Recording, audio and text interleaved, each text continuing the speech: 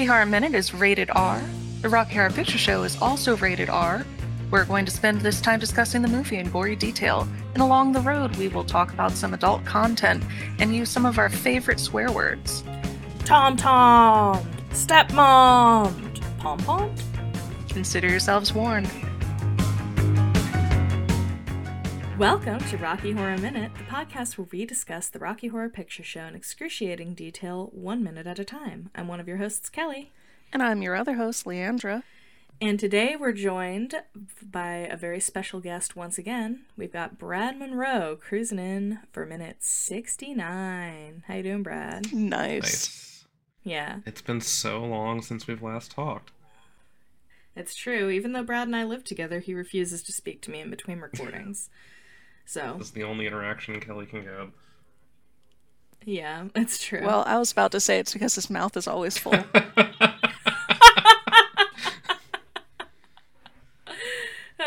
It's funny because it's true. This is where I get my dick sucked, my ass eaten out, and my balls tugged on. One by one. One by one. Oh, man. I don't even think it's been 2 episodes since we last referenced Hard Rock Nick, but it's always a good time to reference him and his titties slapping fly swatter. Leandra, does anything awesome like that happen in this minute? Like a titty slapping fly swatter? Close. Yeah, this is what I used to spank your tits. That's what he said when he showed the fly swatter. Oh my god. Yeah. I had forgotten about that. I'm so happy that I'm remembering this now. Yeah. So minute 69 though. Yeah. In this minute, not a lot of 69 happens. So if you're listening, I want my money back. Yeah, if you're listening to this free podcast for discussion of 69 in this film, I think you're going to be disappointed. Yeah. But in this minute, we continue on with this bop of a song that Kelly loves. Yeah. Dr. Scott says, "Ride," and then Brad and Janet and Riff and Magenta, but aggressively not Frank, join Dr. Scott in singing, "When Eddie said he didn't like his Teddy, you knew he was a no-good kid, but when he threatened your life with a switchblade knife," Frankenfurter says, "What a guy." Janet says, "Makes you cry." Dr. Scott says, "And I did."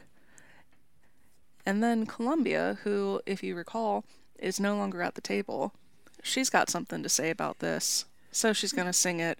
She's in her bedroom crying. She says, "Everybody shoved him. I very nearly loved him. I said, hey, listen to me, stay sane inside insanity. But he locked the door and threw away the key." We go back to the dinner table where Dr. Scott says, "But he must have been drawn into something," making him warn me in a note which reads. And everyone but Frank and Dr. Scott says, "What's it say? What's it say?" We see a note, and it looks like it is written in blood, and Eddie has a voiceover of the words on that page. The note says, "I'm out of my head. Oh, hurry, or I may be dead. They mustn't carry out their evil deeds." And Eddie screams, and we hear people start to sing "When Eddie Said." And that's what this minute's all about. And what a minute it was. It does a lot of traveling through the narrative faster than other minutes, but still not a lot happens. We got some good exposition. I have a couple of cool things to note about this, but really there's not a lot more that I want to throw out there that we haven't already said about either Columbia's bedroom or the dinner table. Well, I have a really interesting thing I learned from the commentary about Columbia's bedroom. Oh, really? Do tell. So Columbia's cot that she throws herself down on, and that we've already discussed in the movie, did you know that was from the film Baby Doll? No, that is insane.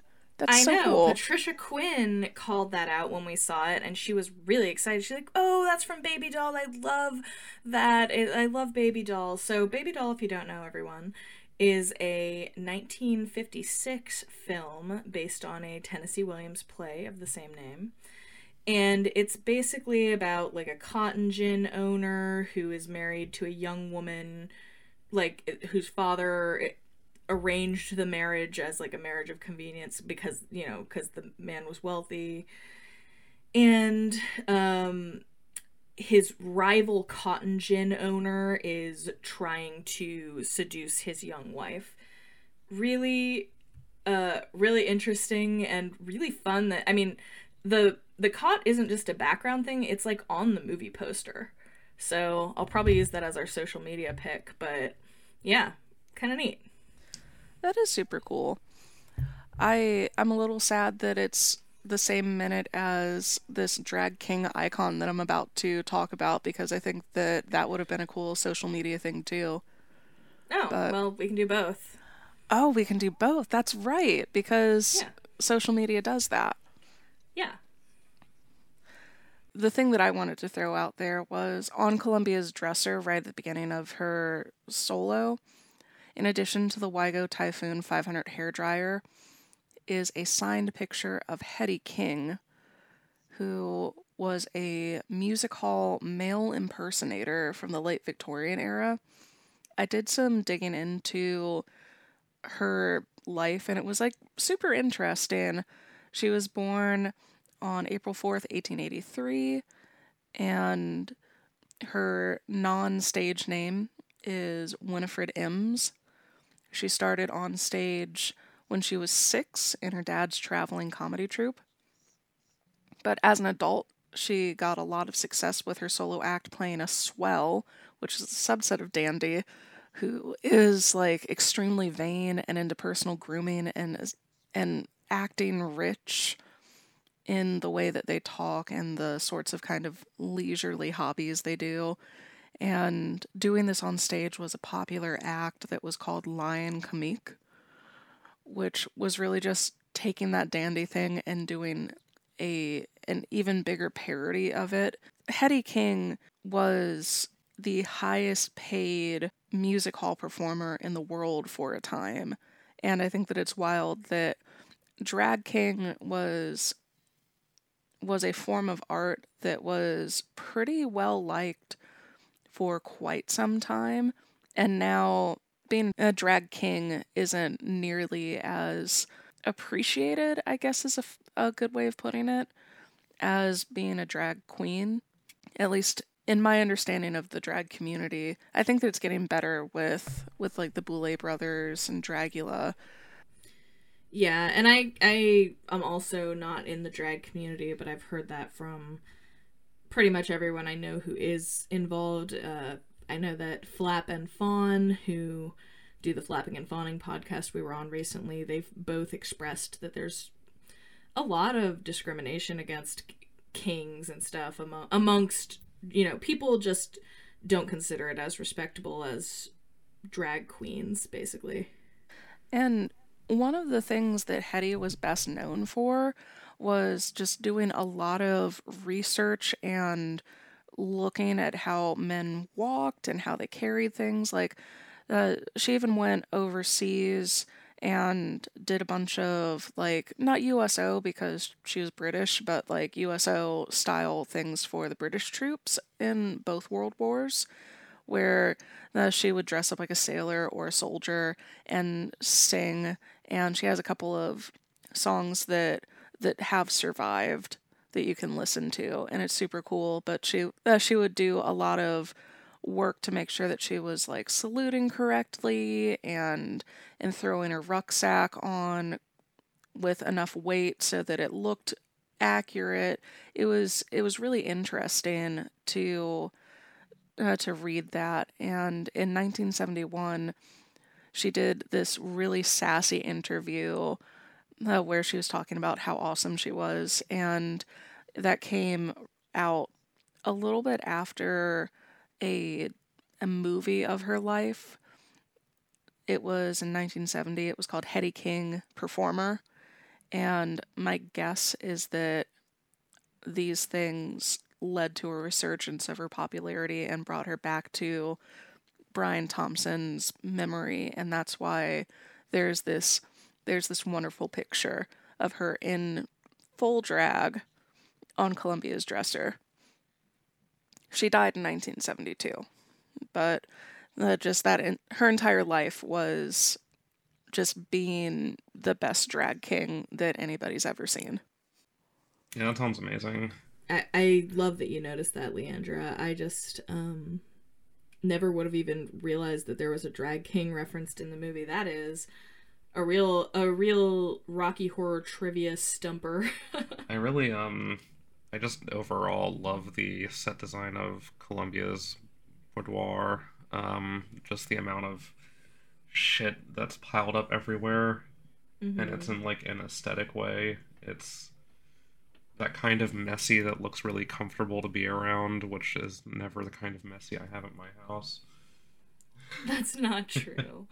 But yeah, I mean, honestly, that we and I said the same thing when we originally talked about Columbia's bedroom. It's so realistic. Like I would believe this is what Columbia's bedroom would look like.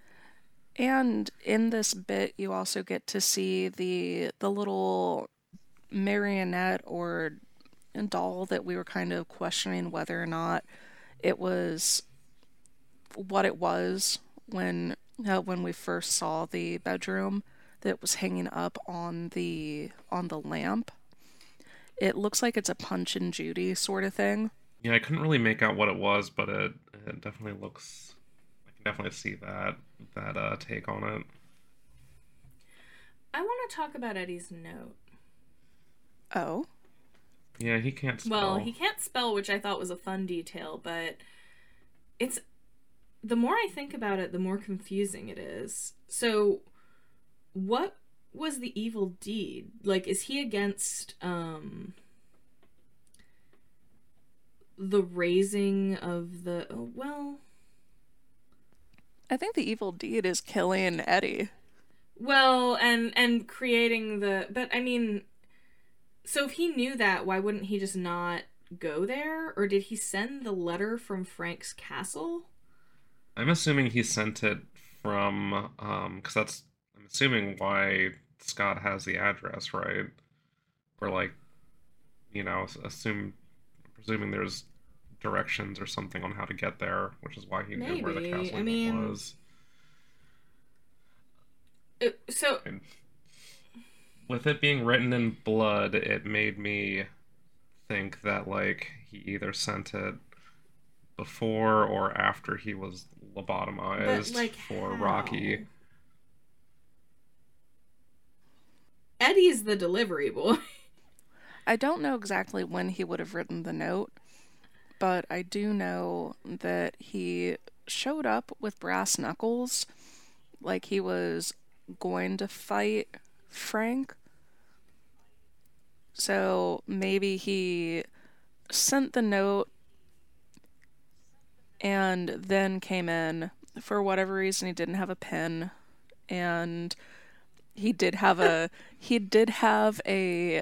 stamp. So he did send it via mail. Yeah. Now, here's a plausible theory that I came up with, maybe. Go on. Columbia would have to be the one who warned him about this, right? Sure. Or else who would have told him?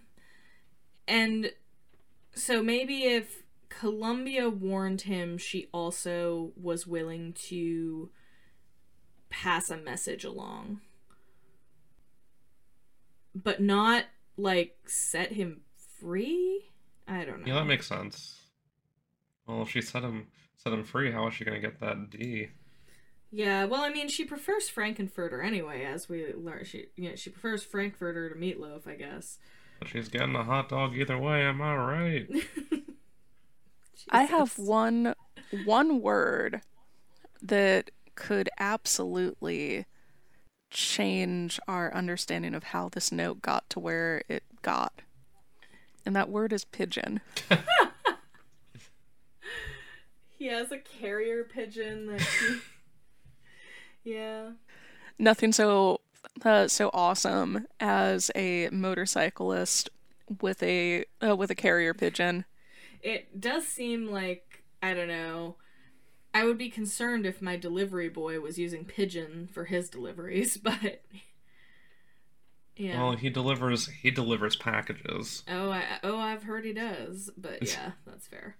Yeah, I don't know. I mean, so what's the storyline with Eddie? Was he a delivery boy that Frankenfurter just captured and then held captive, and then he wrote this message in blood in between, I guess, fucking Columbia and having a gigantic poster of himself printed for her room?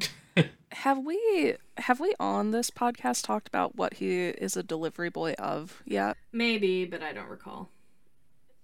It's drugs. He's a drug dealer. Oh, that makes more sense. Yeah. I literally was picturing him, like, delivering pizzas. Honest living. Nah, he's delivering heroin. That makes more sense. And definitely makes more sense for Frankenfurter. Great stuff. Do you guys have anything else? I'm kind of struggling here a little bit. I got callbacks. Oh, I kind of have callbacks too, but Brad, you're the guest.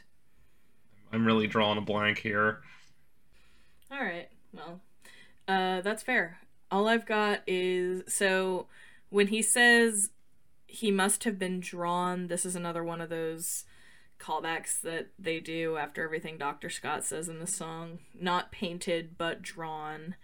And then when he says into something, people will say, like, what's a something or whatever. It's part of the reading or saying stuff after Dr. Scott when he's reading the note, and he says, oh, yeah. I'm out of my head, people will say, spelled H-E-D. Oh, hurry, or I may be dead, spelled D-E-D, is what the audience, or D-E-A-D, is what the audience says. Yeah, or sometimes they'll just say spelled right, because it's a little choppier, but yeah, same thing. Yeah. And after that little bit, you can go, hooked on phonics really worked for me, which I think is fun. Is that a jingle they used to have? No, but you sing it along to... Okay. Oh, got it. Sorry, I got there. Yeah, but hooked on phonics really worked for me is the slogan. Okay. By the time I was seeing Hooked on Phonics commercials, I don't think they were using that, but I definitely remember Hooked on Phonics. Going back, there are actually some fun ones and some stupid ones for this minute, as per usual. A randomly anti-Semitic one is when Eddie said he circumcised his teddy, you knew he was a Jewish kid. I hear this one a lot, and I'm like, why? Yeah.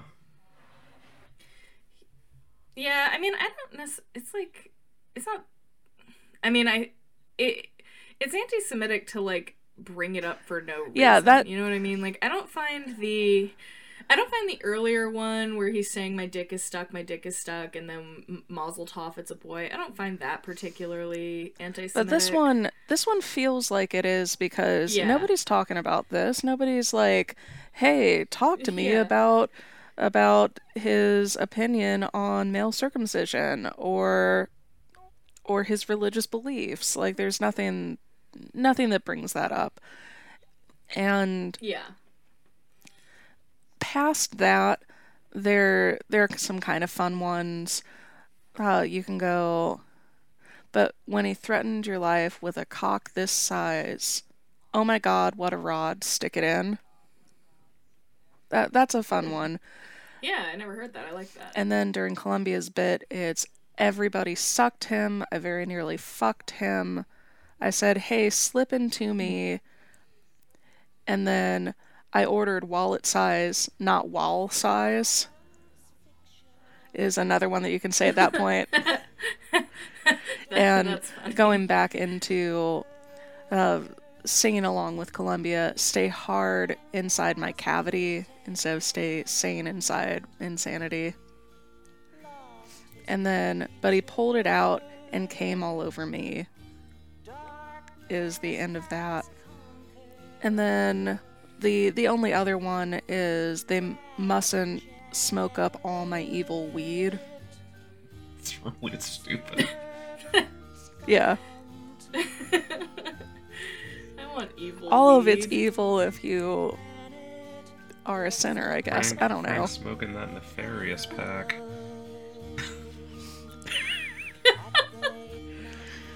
Well, that's all I got. Well, I guess. You don't To have to go home, but you can't stay here. So get the So fuck get the out. fuck So out. get the fuck out. To the late night double feature picture show.